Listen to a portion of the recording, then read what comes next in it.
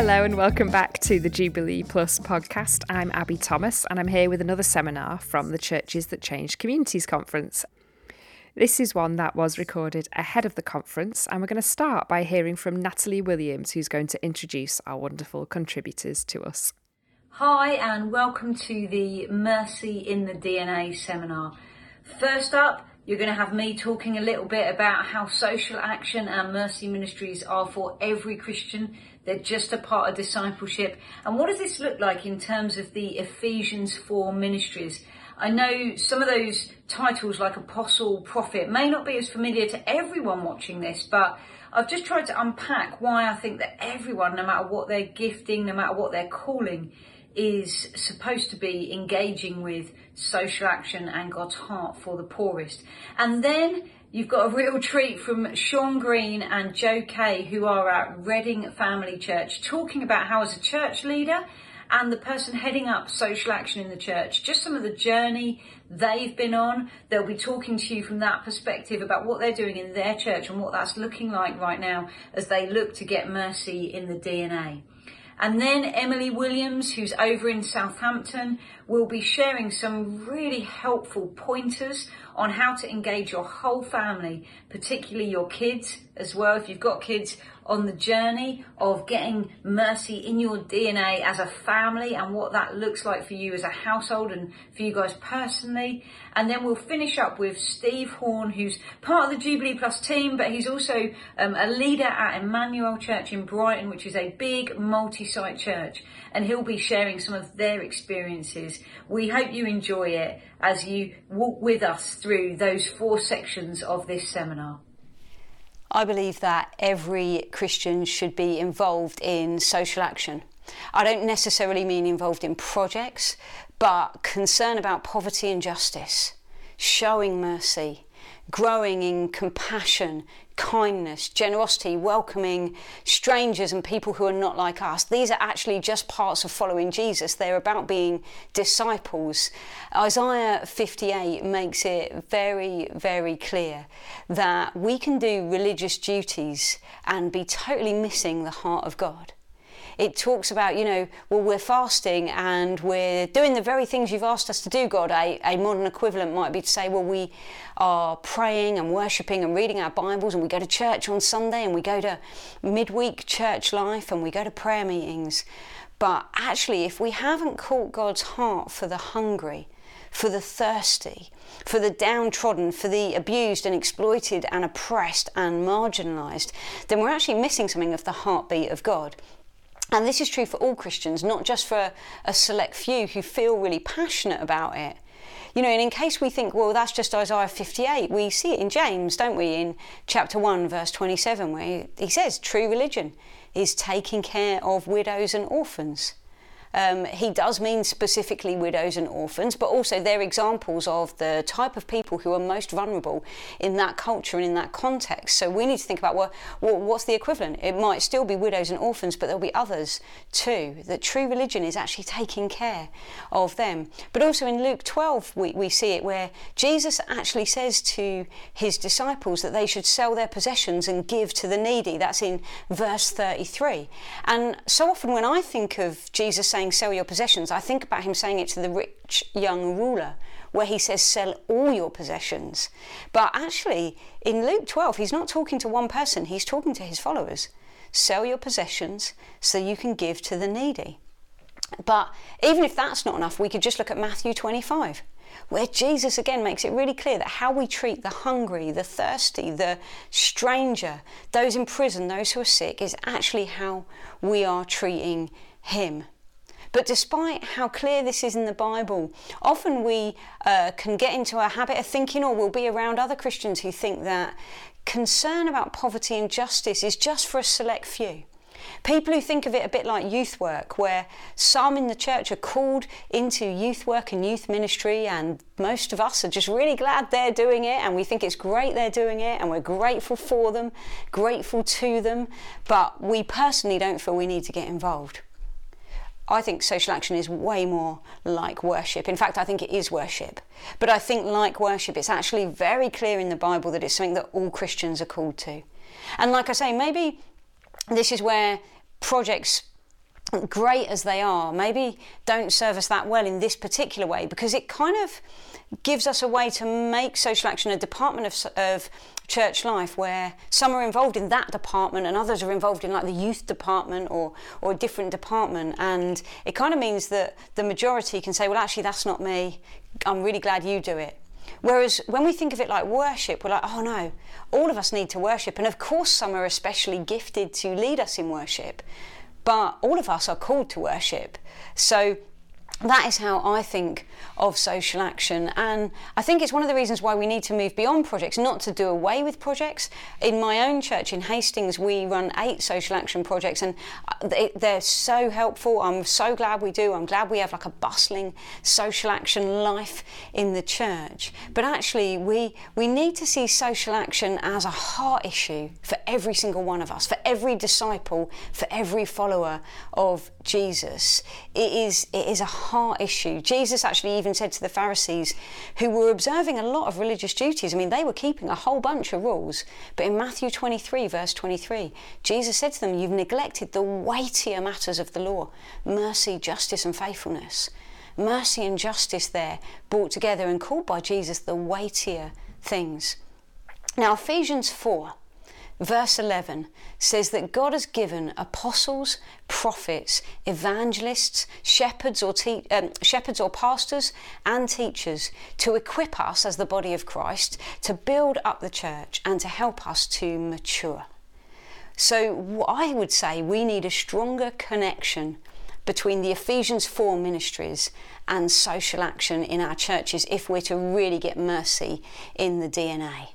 So apostles, for example, I guess those of us who are familiar with that sort of language in our modern day church context would probably think of apostles as the top.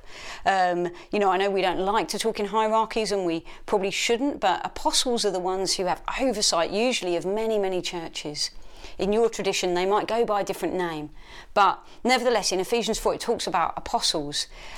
Even apostles aren't exempt from caring about the poor. They're not exempt from it because in Galatians 2 we get to read about this exchange that's taken place between Peter and Paul, where Peter has said to Paul, great that you're now going to the Gentiles, but remember the poor. And Paul says, it is the very thing I was eager to do. Paul got it, that just because he was an apostle and perhaps chief of apostles and super apostle, that actually remembering the poor was still part of his mandate as an apostle. Prophets. We see in Acts 11, Agabus the prophet letting the people of God know a famine is coming. Prophets weren't separated from social action. They were involved in caring about those in poverty. They were involved in foretelling what was going to happen. It's so important that we have prophetic voices speaking into our churches and our social action and our communities. Our communities may not know what to do with it, but it's so important that we don't see, the prophets are over there and the activists are over here and they prophesy and we do mercy. No, let's get more prophetic input. We recently in my church had a brilliant evening where we invited our social action leaders and their teams and the people in our church who are recognised as having a really strong prophetic gifting, and we got them together for an evening. And we do that as a Jubilee Plus team. Every year we have a prayer and prophecy day where our team invites in prophetic people to come, like our friends who are prophets, to come and speak into what we're doing. And Martin Charlesworth, when he founded Jubilee Plus, put this in from the very start, where the next day the team stays together and we work out what do we need to stop as a result of what the prophets have brought to us. We weigh it, we test it, and we think, do we need to stop anything? Do we need to start anything? Do we need to do anything a little bit differently? It's actually how the first book, The Myth of the Undeserving Poor, that Martin and I wrote came about, because we heard from the prophets God was saying now is the time to write, and we'd had a sense ourselves that we needed to write, but then this word came, now it's the time. God is saying get on with it, put pen to paper, so to speak. And then the evangelists. How crucial is it that we have evangelists involved in our social action, but also in equipping the church to bring good news to those in poverty? Jesus himself quoted Isaiah 61, the Spirit of the Sovereign Lord is on me to bring good news to the poor. We need evangelists to help us bring not just immediate help, which is vital, and we must do that, but also to bring hope for all eternity. We need evangelists in our projects who are gifted people at sharing the love of Jesus, the compassion of Jesus, the kindness of Jesus, and leading people to Jesus, so that we are offering people both help for their immediate crisis and their eternal crisis, hope for today and hope for forever. And we need pastors. We need people who can be in it for the long haul, faithful, reliable, plodding, often in the background, often unseen, walking that journey with people over many, many years. I know in my own life, actually, it's been the people who have me round for dinner over and over and over again, where I feel like I'm part of their family almost. I feel like, they're my dear friends who are walking with me, discipling me, helping me. And we need pastors in our social action, because often what happens is people might become a Christian from a chaotic background or a background of poverty. Many of you will know that's my own story, and actually need those faithful people to walk alongside them. And often what happens is it might be the person who runs the food bank or the debt centre or whatever is asked, will you walk alongside them? But often the people who lead those things are kind of pioneers and are off to the next thing and building their team. And so maybe aren't always the people most gifted to walk alongside people who need, well, like we all do really, that long-term faithful discipleship to help us mature into oaks of righteousness, which is God's vision for us. Matthew 9, Jesus talks about the people, the crowds being harassed like sheep without a shepherd. People of all walks of life, but especially those whose lives are very broken and very chaotic in any number of ways, need the shepherd pastors to come along where they're harassed like sheep without a shepherd, and to shepherd them and to pastor them. And then finally, teachers. We need a good, solid, robust theological framework for what we do when it comes to mercy and justice. We need to be able to help other Christians around us understand that actually this is just part of following Jesus. It's not something that I'm just really passionate about and you don't have to care about. If you love Jesus, you will love those who are in poverty, those who are vulnerable, marginalised, oppressed and enslaved too.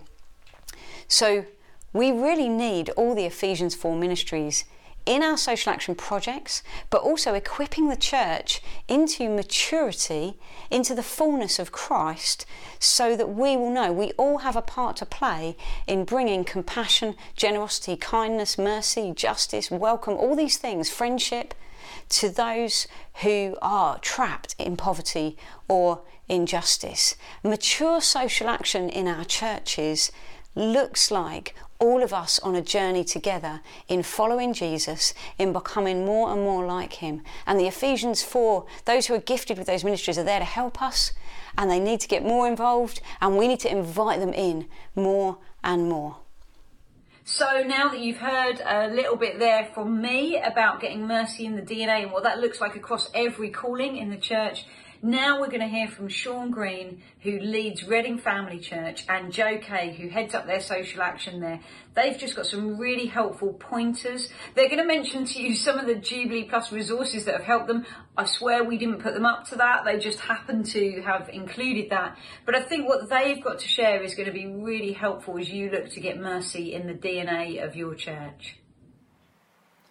Hi, my name is Sean and I've been leading the team here at Reading Family Church for the last 22 years when we planted the church back in 2001. Later on, in a few moments' time, I want to introduce Jo. She's on our team. Jo's job changed this year. She's helping us to re-engineer from a staff perspective and the things that we do as a church. So it helps us to be a church for the poor. So before I introduce Jo, I thought it would be helpful just to let you know what the thought process is for changing Jo's job earlier in this year. When we started the church in 2001, numbers of us in the planting team had experienced poverty growing up. And so we just had this inbuilt desire to care for the poor, love the poor. So in the early years of the church, we started projects in-house. We realised it was actually quite hard. We didn't know too much. So then we started partnering with local Christian charities. And we did that for quite some time, somewhere 15 or so years, with various measures of success. Energy levels came and went. And we got to a point where we'd even built a community team. We thought that was the right way of doing it. And we realised that this group of people who were on our staff could be focused, give themselves to that. But about 6 or 7 years ago, we were at a Christian festival, Catalyst Festival. David Devenish, who would be influential for us, he had this key prophetic word for us as a church. And he called us out in the middle of this festival. All of us were leaning forward. And he said, Reading Family Church, don't forget, remember the poor. And it was one of these moments where everyone from our church, our ears had pricked up. There was instantly a recognition that this was important to us. So after that event, numbers of us sat down and said, what does that mean? How we're working it out? It wasn't a surprise. We had that desire. But then we did a little bit more soul searching in terms of, what have we built? And then we realized that what we'd had actually is that we had lots of projects for the poor, but we weren't a church for the poor. We didn't have that language then. We've since picked that up from Jubilee Plus, where we are today. But that was what we're thinking. Wow, we've got lots of projects for the poor, but we are not a church that is for the poor. We realised that a lot of our faith and our activities were all about bringing transformation in a room on a Sunday. It wasn't our intention, but when you stood back and thought about that honestly, that is what we're trying to do, rather than out in the community. So there were some soul-searching moments there, the kind of big gulps, and then COVID smashed in and then dismantled everything we'd built for 19 years. And what was really heartening all through COVID, and this is a testimony of lots of churches, I reckon, is actually also, although our room was dismantled, actually our heart for the poor was still there and was still healthy. And it was easy to mobilise people to engage and to help. And so as we came out of COVID, started meeting back in person 2 years ago now, we sat down and realised we needed to make some more structural changes. So one of the things we did, we dismantled our community team, of which Joe was part. And we said, actually, that's counterintuitive. It isn't really helping. Joe will touch on that a little bit more. But before we get to Joe, there was just 3 things I want to underline. If you're listening now, maybe you're a team leader, or more likely, you're someone who's got a real passion for the poor, and there's team leaders or pastors, elders, or people of influence that you want to help shape and help them on that journey. There's 3 things I'd want to say as a team leader with a heart for it. This is what I recognised. The first thing is that it is helpful for everyone to acknowledge that healthy church life is really quite noisy. And there's lots going on, and that noise of a healthy church tends to muffle the voices of the poor. People like me, senior pastors, want to make sure that the church has got a varied diet, that we're a charismatic church. Charismatic church life is important to us. Diversity is important to us. Evangelism, church planting, global mission is important to us.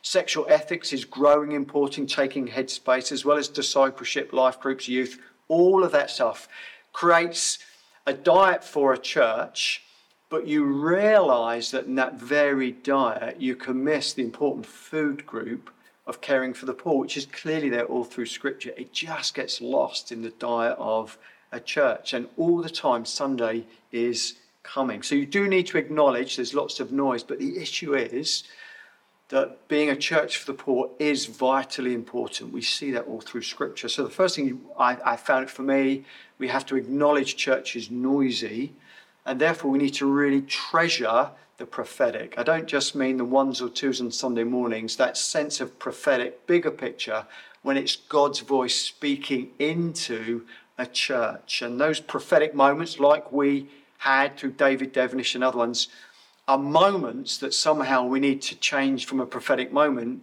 to a prophetic season, a whole season where we're catching God's heart, not just a one-off as a sermon series, not even just a 4 to 6 week sermon series, but a much longer season. I'm realising it can take like 18 months really to get something needed into the life of the church. It takes time. It was that for diversity and inclusion around race and class and all those kind of things. It just takes time. And so you're trying to go from a prophetic moment to a prophetic season. And ultimately, that does come down to people. Jo is part of that. There's others before her. Natalie is helping us. How do we have a prophetic season where we are reminded again in the business, the noise of church life, that this is and continues to be important and close to God's heart? And I guess we're all on this conference today is because senior pastors, team leaders, those with influence in church time, we need to help them just underline, don't forget. I want to say again, we just underline this. Don't forget, remember the poor. In the business of church life, when the prophetic comes, don't forget, underline that. Remember the poor. So, as I said, Jo Kay that's the context, that's the background for the change in Jo's role earlier this year. And she's just going to come now and just talk about some of the things that she's been doing to help us restructure ourselves. Jo was leading our CAP Debt Centre, and she's kind of transitioned out. That someone else is now leading that, and she's got more of Ranging Road, helping us to remember the poor. Over to Jo.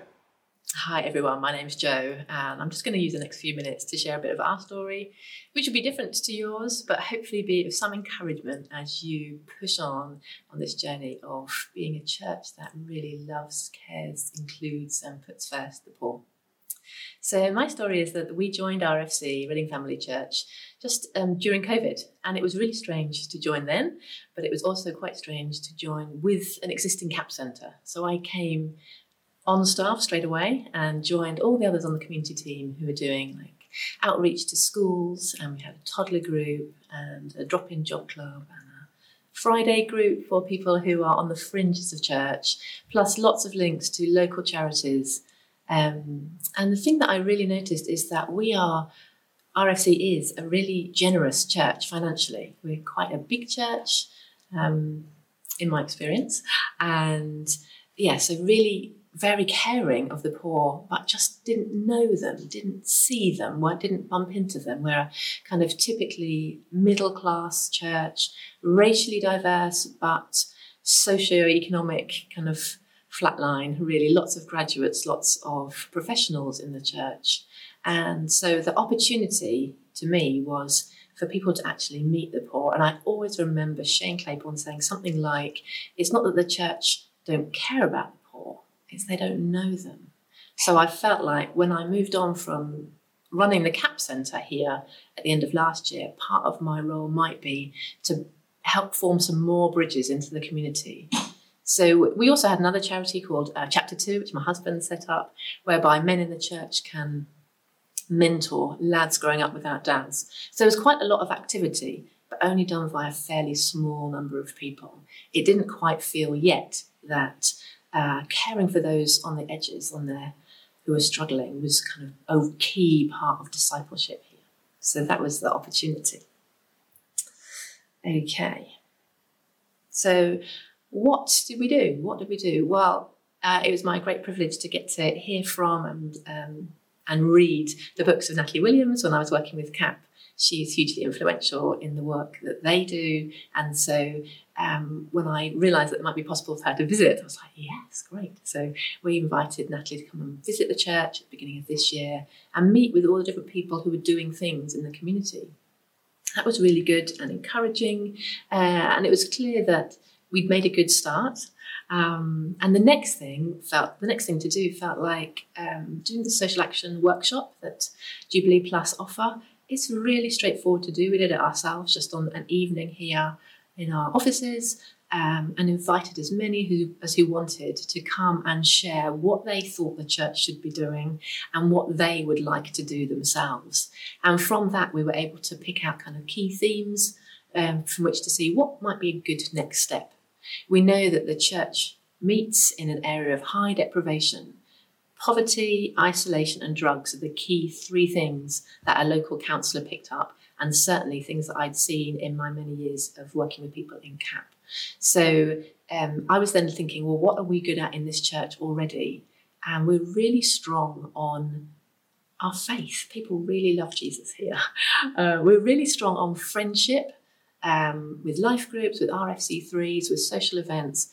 people really look after each other here, and that is something we can share with those around us. And the third thing is food. Most of our gatherings have food in one way or another. And so as I was thinking about poverty and how poverty is, it's not just money, is it? It's poverty of finance is one thing, sure. Poverty of relationships is another. Poverty, spiritual poverty is a third. And those three things match up. So sharing food helps if you're struggling financially. Sharing friendship helps if you're struggling with isolation. And sharing of faith helps if you are spiritually poor, if you're feeling like desperate on your knees, like there's no hope. And so I've made this wheel thing that I hope that we'll be able to share with you to show how we are now thinking about addressing poverty in those three different categories with different kinds of projects that really enable us to meet with people that are struggling and share our lives. So we're with people. We're not just doing things to them. We are with them and walking with them. So yes, having done the workshop and finding out that food and Whitley Wood, where we meet, is a kind of on the heart of large numbers of people in our church, we had the opportunity to set up a food pantry with Faith Christian Group, who happens to have a new CEO who used to be my line manager here at RSC. So we see the hand of God over all of our best endeavours as he's behind the scenes linking things up and making opportunities for us to step into. So just 3 weeks ago now, we set up a pantry in Whitley Wood whereby local people, very hyper-local, people who live in that particular area of town can come once a week, pay £5 and have the dignity of choosing 10 items of grocery, which we are collecting as a church and buying some stuff in through the likes of FareShare. Also having an attached kind of pop-up cafe where people can get free tea and coffee. We're trying to start addressing that idea of poverty of relationships through making friendships, through spending time with people. So the two different things can come, both help financially through the pantry and also a time to spend and be welcomed and loved by the team. So we've got quite a big team to do quite a small job because we really want to give people a great experience. And already we're finding people are looking forward to coming, which is just lovely. I'm hoping that we will be able to invite them into our prayer time, maybe invite them along to Alpha in time as we start to build more friendships. So yeah, that's for the future. But another thing that came out of the workshop was the idea of finding 6 people. So it's not just a project that somebody on staff might do because they fancy it, but something that 6 people in the church could really own. And we've got probably 8 now in the pantry who are raring to go. And so my hope would be that in time we can start I can kind of just catalyse, start up a new project, but other people in the church very happily own and run it, so that thereby more and more people across the church can be involved in just walking alongside people who are struggling. Because we know that once you've seen the effects of poverty, once you've heard somebody say they live on their own and they're not going to see anybody for the next 3 days, they're really looking forward to the pantry because it's the only thing they do that week, you can't forget that. And so my hope and heart is that we would increasingly have projects owned by the church members, but that would facilitate more people to get to know people in our town so we can really understand what people are facing and not just assume we know what they need. So there's loads of learning for us. We're also in a town where it's very multicultural. Lots of people come come to stay in Reading. And so the next thing we're thinking of is something for people who are coming with English as a second language. So something like English conversation classes, an iCafe, that kind of thing. So we're going to have a taster event this term with a view to starting next term. So not trying to start everything at once, start things slowly, start things gradually, build in some strength. So, okay. And the reason why we chose the iCafe, because that was another thing that came out of the social action workshop. We took advantage of the Jubilee Plus materials for kids and had all of our RFC kids run through that overflow 10-week programme last term. So it's not just the idea that adults need to care for the poor, those in need who are struggling, but really we're starting to build in the idea that Jesus cares for people when they're really struggling, and we want our kids to know that and to grow up in that. Another thing for this term or maybe next is to run the Jubilee Plus MOT. We are just grabbing all the stuff we can because it's so helpful. I'd really recommend using the tools that are available for church partners. And that will then see, are we on the right track? Do we need to make a quarter turn or a slight different way of doing things? Or are we really heading towards making an actual tangible difference in our community and in our church? Okay, so I'll just finish with a few questions for you to consider. Maybe you're miles further along the track than I am, in which case I'm cheering you on. Well done, brilliant. Or maybe you're just on the first few stages. So the question is, where is your church on the discipleship journey? Is everyone finding their place, doing life with those people that Jesus would have prioritised, those people in need? Or is that something that we leave to the experts? Is that something that we think the council ought to be doing something about? Or is that something you just give money to rather than time and energy? Second question, how are you currently kneading God's love for the poor into every part of church life? Sometimes it is activity, sometimes it is projects, but also what you teach. How do you talk about this on a Sunday or through your life groups?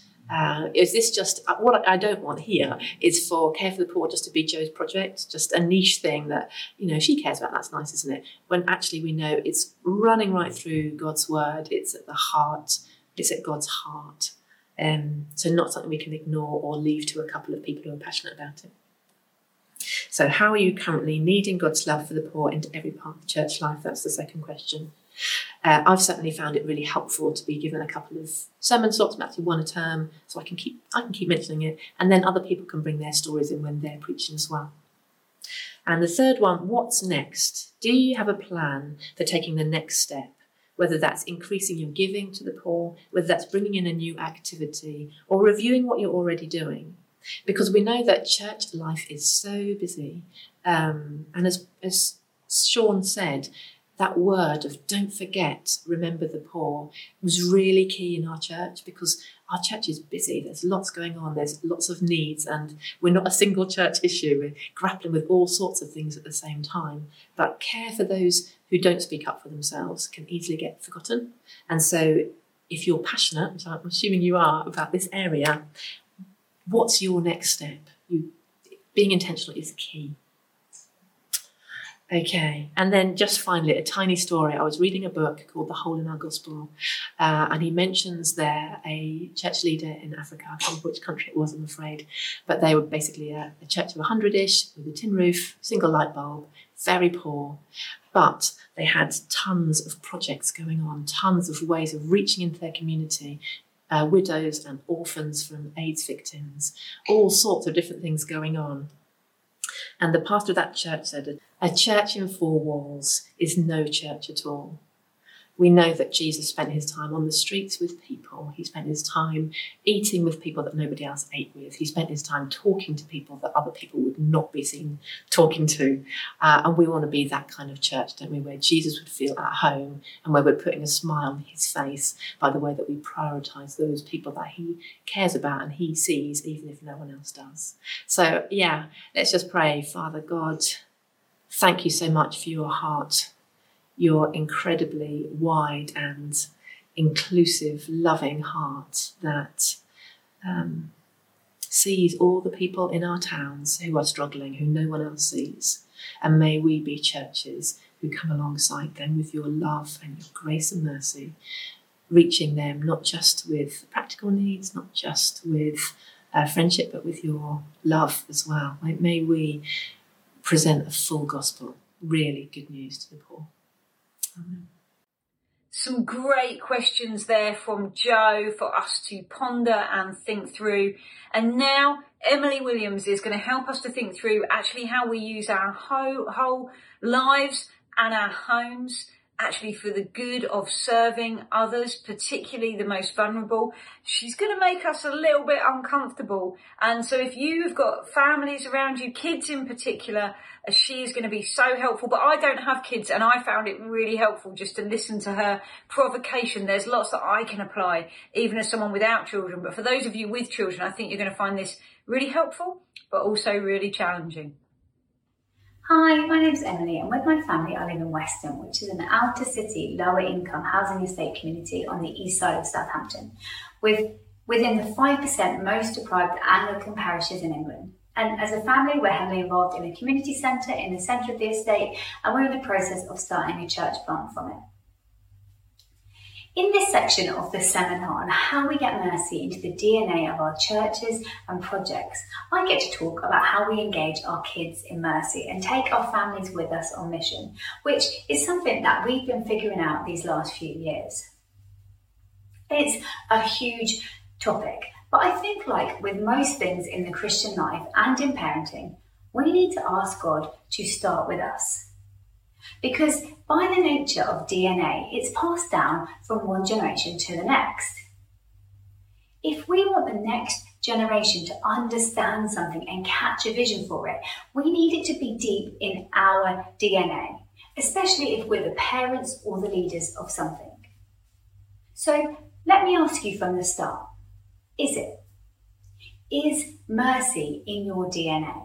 Does it play a part in the decisions you make as individuals and families and churches? Does it shape the way you do life?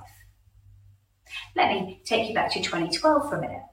The day after we got engaged, we went to meet the vicar. The first question this lovely vicar asks is, so why do you want to get married? Seems a standard question when talking about marriage, and I gave probably the standard answer. Because I love him, I said. This vicar smiled at me, gave me a little head tilt, and he said, that's nice, but that's not enough. Tell me more, he said. So after a long, awkward pause, whilst I pondered the real reason I wanted to marry the penniless missionary musician that I'd chosen, the answer I came up with was because we could do more for God together than apart. We could be more effective for God's kingdom as a team. Maybe not the most romantic answer, but the vicar was much more happy with that. We started out strong, pumped for mission with some pretty strong convictions. We wanted an open home, we wanted to fill it, we wanted the biggest dining table we could get. We wanted our home and our lives to be geared up to serve others. However, in lockdown, 8 years, 4 kids into marriage, a guy we knew was having a bad time with his mental health. Being isolated and living alone wasn't helping, and my husband was looking for ways we could accommodate him in our already pretty full house. Just the prospect of another person in the house stressed me out no end. Which you might say is fair enough, and it is, only we know what we've got the grace for, but as I prayed about it, I realised that lockdown had allowed me to get comfortable in my home with my family and my routines, and letting anyone else in meant things would change. I realised how small my view of the world was becoming and how comfortable I was with that. God woke me up to how I had become cold to mercy, and it wasn't okay. Off the back of this, he woke us up again to what we'd known from the start were the things he'd called us to. And he calls us all to love mercy, to build community, to spend our lives for others. So we made some big changes. We moved our 4 young kids to a neighbourhood with a high level of need, schools with bad Ofsteds, a place people would look at you funny when you said you were choosing to move to. People in our area have a 12-year lesser life expectancy than elsewhere in a city. Crime is higher, housing is smaller and less desirable. We made this choice because we wanted to be intentional about our desire for mercy. You might say, well, that's a bit extreme. You could have just done that where you were. And maybe we could have. But we wanted to be intentionally positioned in such a way that we could not let ourselves forget the poor. So that being comfortable would be harder to do because of the obvious need around us. People often say, well, I'm not called to live on an estate or go to the nations. Having mercy in our DNA does not mean we're all going to become overseas missionaries or church planters, but it does mean that we may all need to reorder some things in order to make sure that mercy and mission are front and centre in our lives. If something is in our DNA, it will affect us in every way. It's in every part of us. Moving was a big decision, but it doesn't stop there. Getting mercy truly into the DNA of my family involves continual discipleship and demonstration. hundreds of daily heart decisions to choose to be generous and merciful. To my husband, to my kids, to my neighbours, to the beggars on the streets, to the builders who just screwed me over financially, the guy who just crashed into my car last week and wrote it off. Is mercy affecting your life? Is it in your DNA? If it isn't, there's not much chance it's going to make it into our kids and the younger generations. So first and foremost, how do we get mercy into the DNA of our kids and take them on mission with us? We've got to ask God to start with us, to change our hearts. And then secondly, another area I'm often asking God to change that can be a barrier to discipling my kids and to mercy and living like Jesus is my view on parenting. The bad things I've picked up, all the things that our parents did that we swear we'll never do, but then we actually do all the time. But also sometimes the seemingly wise but non-biblical things I've picked up along the way. I remember a conversation in the church toddler group when I just had our first daughter. The mum was discussing how her son had had some biscuits and he's willingly shared them with his friends, leaving only one for himself. This had worried her, and she was discussing how she could teach him to look out for himself, how there had to be a boundary to how much he was allowed to give. What should she tell him, she asked. To give one biscuit maybe from his little packet? Maybe it was 2 to share and 2 to keep. It was quite the in-depth conversation on biscuits, but it shone some light on her fear as a parent. And maybe it shines light on what we can fear as well as parents and leaders. That there won't be enough, that we won't have enough time or resource or energy, our kids won't have enough. And I think there's 2 practical things in this. Firstly, going back to the point about starting with us, we also need to prioritise keeping ourselves topped up and our families topped up. We have a protected day a week where we all recharge. We teach our kids to say no when they need to. There are things we can do to be wise with what we have and make sure we don't run dry, particularly emotionally and spiritually. But the second practical thing we can take from this little boy with his biscuits is to understand what we and our kids really have. He had one little packet of biscuits, but the reality was that if he gave them all away, he had a caring, well-resourced mum with a big mummy bag full of snacks who would find him something else to eat. He didn't lack. His generosity was not going to leave him empty. And if there's anything that God has taught us as a family and continues to amaze us with, is that as we pour out, we're not left empty. As we've given time, resource, money, we have never been without. Because like the little boy, we have a well-resourced father who, wants us to be wise, to some extent, but he also tells us in Proverbs 19, whoever is kind to the poor lends to the Lord, and he will reward them for what they have done. Instead of letting our parenting be motivated by fear, how can we lead our kids with faith? How can we reprogram ourselves and the younger generations away from an individualistic attitude and scarcity mindset that we're taught to the self-sacrificing attitude Jesus modelled? I've got a friend and he said whenever he makes a cup of tea, he always gives his favourite mug to someone else. Not because the other person would necessarily notice or care, but because it helped him to be reminded to prefer others, to give them the best. It positions his heart for mercy. Are there little things we can do ourselves and with our kids to daily remind us to keep mercy at the forefront of our minds? To remind us to empty ourselves because there will always be enough for us. So how do we get mercy into the DNA of our churches and include all ages and stages?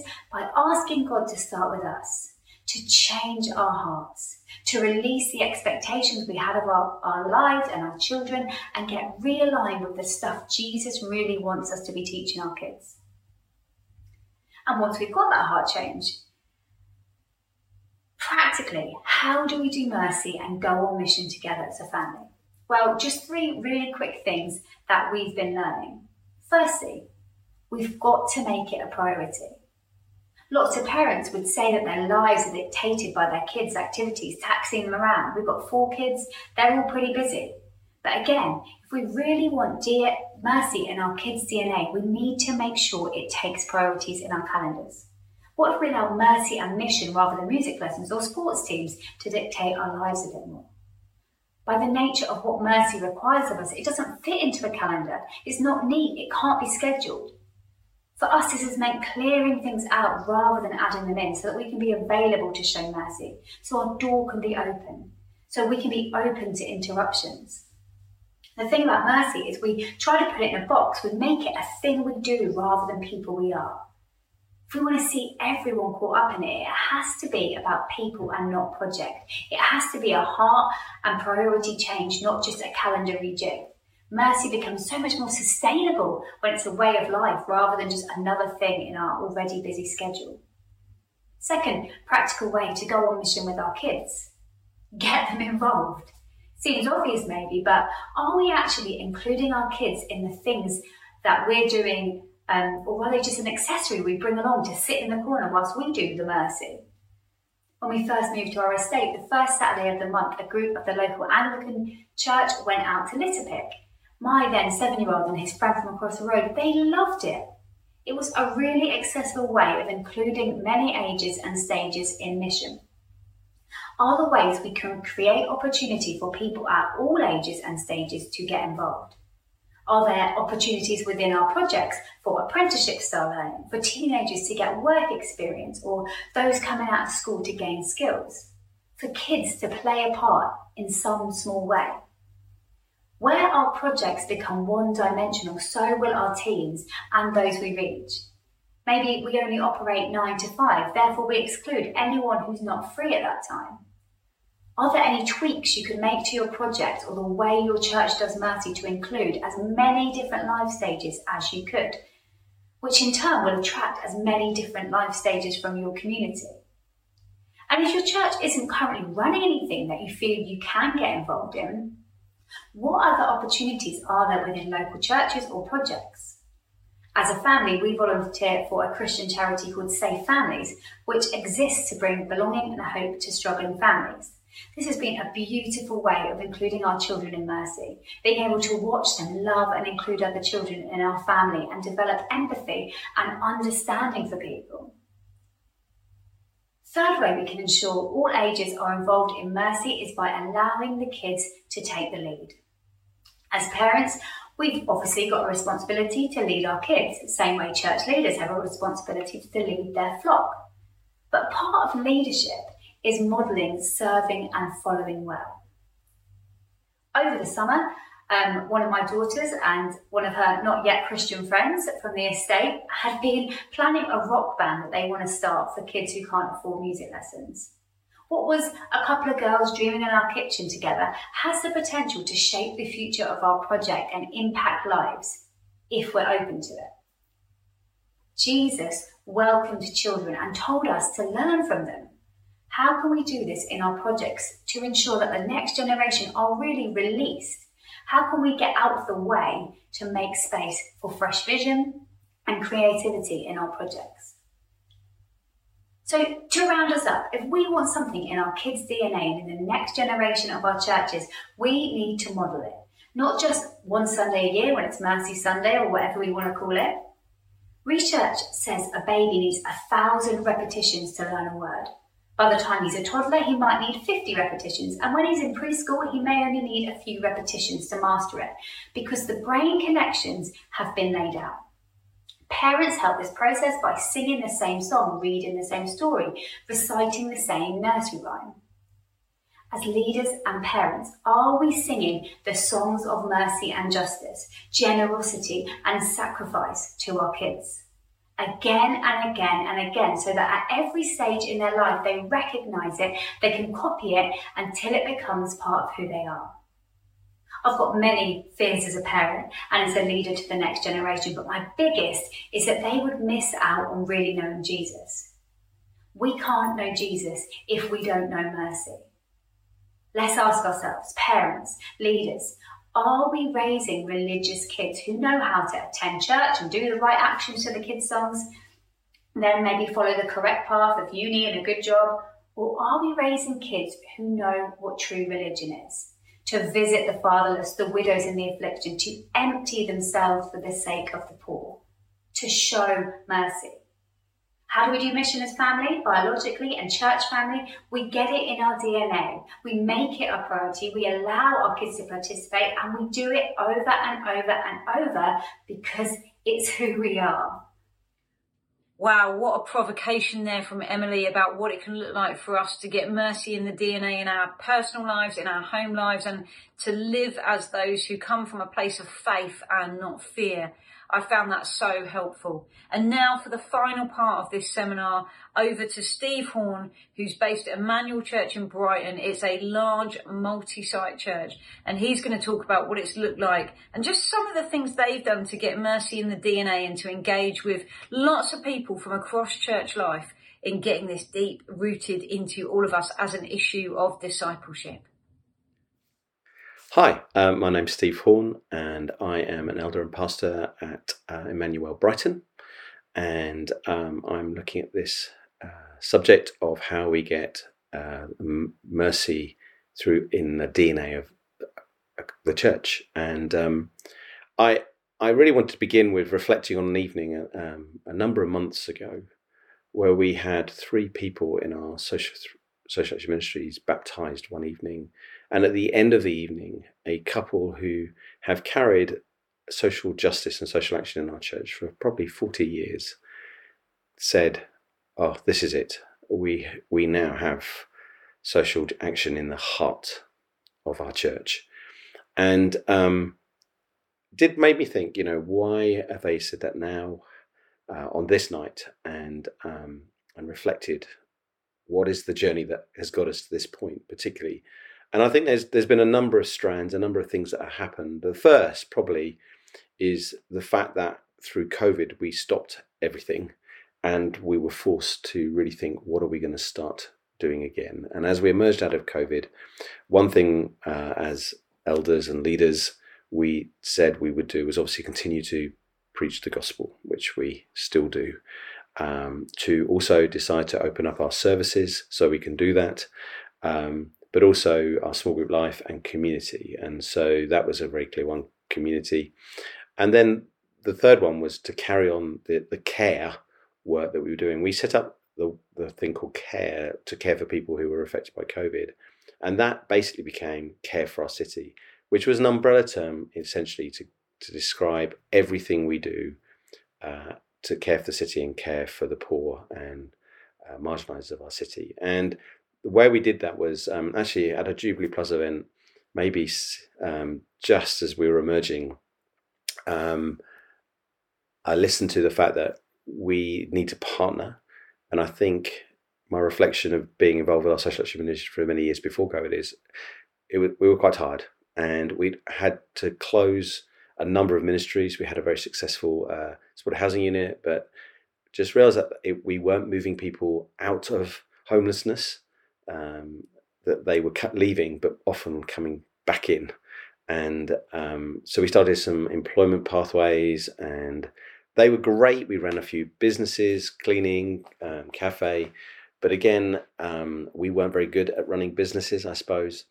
And so we've done a number of things. I think partly because as a church, Simon Petty's word, remember the poor, that has been in the DNA of our church since it started many years, long before I got here. And it's always been there. But I think what that has meant is we do social action ministries, and they've been very varied and often built to enthusiasts who have a passion or hear from God to serve a different group of people. But with this Care for Our City and the Jubilee Plus encouragement to partner, one of the things we decided to do was go and talk to council, say what actually are the priorities now. And they came up with a number of priorities, particularly around food poverty and homelessness, mental health and isolation, so well-being, and the other area was obviously youth work, children's work, youth services being shut, so family life. And we basically said, right, all our social action ministry is going to look to meet these priorities. That meant that whatever we start doing again now, we want to make sure it does that. So essentially we had one food bank at one of our sites. We decided let's get food banks in all of our sites. And that was a 2-3 year process journey, but we are now there that we have 4 food banks in our church. We also continue to have 2 houses, a house with a lady and her children in, and a house for 5 guys. But again, out of COVID, we obviously lost a number of those guys out of that house. Guys moved on, but we weren't really able to bring guys in. So that house was just had a couple of guys in it at that point. And at that point, again, with the partnership mind, we went to a Green Pastures conference, who has supplied the house that the lady and her children were in. And what we noticed there was just the way that they had discipled leaders to lead their houses, that guys would come in and they would be mentored and enter an internship. And out of that internship, they would be given responsibility for the house. And in many of the houses then, they were now being led and overseen by guys who'd been in the house at the beginning. And then they had these wonderful leaders, often ladies, who would come in and manage the house, make sure it was looked after and the home was well done. And we came back realizing that's what we need to do. So we essentially went and learned from someone, and then thought, no, we need to do that. So rather than go back to what we're doing with the house, we said we need to get a mature Christian in the house who's got lived experience, who's come through our pathways, understands our DNA, and can help disciple guys coming through. At the same time, we realized that the lady who was in our other house, the Green Pastures house, she had really just come to know Jesus in a wonderful way. And she had started to tell us how we really needed to help her and what we need to do to help others. And we realized she was making a lot of sense. And essentially, she became our housing manager. She said, look, you need to do some things differently if you really want to see people change. And she was right. And so we put her over the house of guys that we had, but also she wanted another family, another mother, to experience the blessing of the house that she'd had. I mean, basically, in her childhood, she lived in over 30 homes and experienced homelessness a number of times. And the fact that she'd been able to bring up her kids in a house and stable, and them to go through the same school for their life, and to see the fruit of that in their own kids' lives and in their attainments and just generally their well-being, she wanted another mum to have that opportunity. So she took the brave decision to move out and step into independence. We helped her as a church to do that. We got some money together to help fund her to do a deposit and get some private housing. And immediately she then wanted to be the person that discipled the next lady in. And she, I have to say, has become the best discipler of people in our houses, the guys and the mums. We have another house through another church member who's allowing us to do a cheap rent. And we have another mum, and she disciples her. And so we've realised she is the best pastor we've got. And then in the house, we out of our employment, we had a guy who was actually living independently, but he was now beginning to take on responsibility for the cleaning of our church and became a cleaning supervisor. And we said, why not move into our house and would you help pray and help bring guys through? And so he did do that. He moved in, and we started to move guys in, and that was an amazing journey. And I think one thing that changed that house as well was myself and Rob, we went in to pray with the guys in the house. Now, initially, none of them joined us, and then eventually we'd get one join us and then two join us. The other thing that happened was the guys in the house, a couple of the guys, including the guy who moved in, were very involved with Alpha. So they started inviting the guys in the house to Alpha because they were going. And now we have this wonderful prayer meeting in the mornings where, again, we sometimes have 2 guys, 3 guys. And sometimes we have everyone in the house and sometimes some guests. And we get to pray, and it's amazing. But what I noticed the other week was when we had a full house was they're all on Alpha. Even one guy who was brought as a guest was on Alpha, and they was invited into the house to pray with the guys. And again, that's been a fascinating thing, is that these guys are taking the guy who's new on the journey that they've been on, because they found peace and they found hope in that. And that's been a wonderful thing as well. So the houses are now connecting with Alpha, and Alpha is now connecting with the houses. And again, that's that sort of DNA loop that's we've noticed. I think the other massive development was when we started the food banks, we realised that where we had been doing lots of events to get people in our building in the evenings or to our services on Sunday, which was great. Suddenly we had 30, 40 households coming into our building every week for food. But actually for some of them, after we put debt advice and other supports and social prescribing in, and they didn't need that support, but they would just come for coffee and a chat. And we were finding our volunteers were praying for them when they were asked to, and we were seeing God answer prayers as well. And we would have a prayer meeting every morning. But we suddenly realized this is now the front door of our church. And at that point, one of our interns, who's very evangelistic, and spoke to our evangelist, Phil Turner, and said, look, I think we should do an Alpha. I'm having loads of conversations in the food bank and people are asking about Jesus, asking about my faith. It's a place where we can talk about Jesus, and they want to make the next step.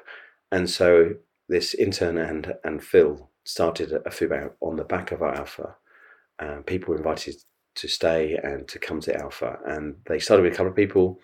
But after a while, that became sort of 8 people. We ran it another term and multiplied it to other food banks, and it became 3 food bank Alphas. And Phil himself had to learn how to do Alpha in that environment, and he became amazing at it. And it became a first stop of Alpha, where actually people became used to Alpha, and then actually some of them would come to our evening church Alpha, but also some would come Sundays to get invited into Sunday. Some people get invited to Sunday through the food bank because our volunteers, our church members. I think that was the other thing, is I think where social action had been a specialism, like the housing unit, suddenly a food bank, we're just asking people to come in and just help people with food, have coffee with people. And that it allowed a number of people, particularly those people who had time in the day, retired mums who have kids at school, were able to come in and serve in the food banks, and suddenly they were able to engage with that and then invite people in. And so the church were in the food bank and then invited people to church. And so again, that was a mix, and the DNA coming right through. And then obviously that essentially ends up with the Alpha and the food bank, is you realize there are housing issues, or people were struggling in housing. And so again, the housing team, with this lady who used to be in our house, who's now our housing manager, she would actually help keep people in their houses. And one of the candidates, as I said, this baptism, was a lady who came through a food bank, came onto Alpha, realised that her situation of housing was very, so we brought the lady from our housing team in, who happened also to be around the Alpha, and realised that she needed support. So we were able to actually clean her house out, and there was a bit of a hoarding issue, and the house, so we're going to evict her and her son. And we were able to keep her housing, but she was also then able to continue the journey with us on Alpha. She brought her son along who had some issues, mental health issues, and Phil was able to bring in our pastoral team and our food bank team, and we were able to do that journey with him as well, and he came onto Alpha. And so that night, the lady who came through our house, who now is our housing manager, is getting baptised. The lady that she supported through our housing team, but also discipled in Alpha, she's getting baptised. And her son, who met some of the guys through Alpha, who also do our food bank, were able to support him.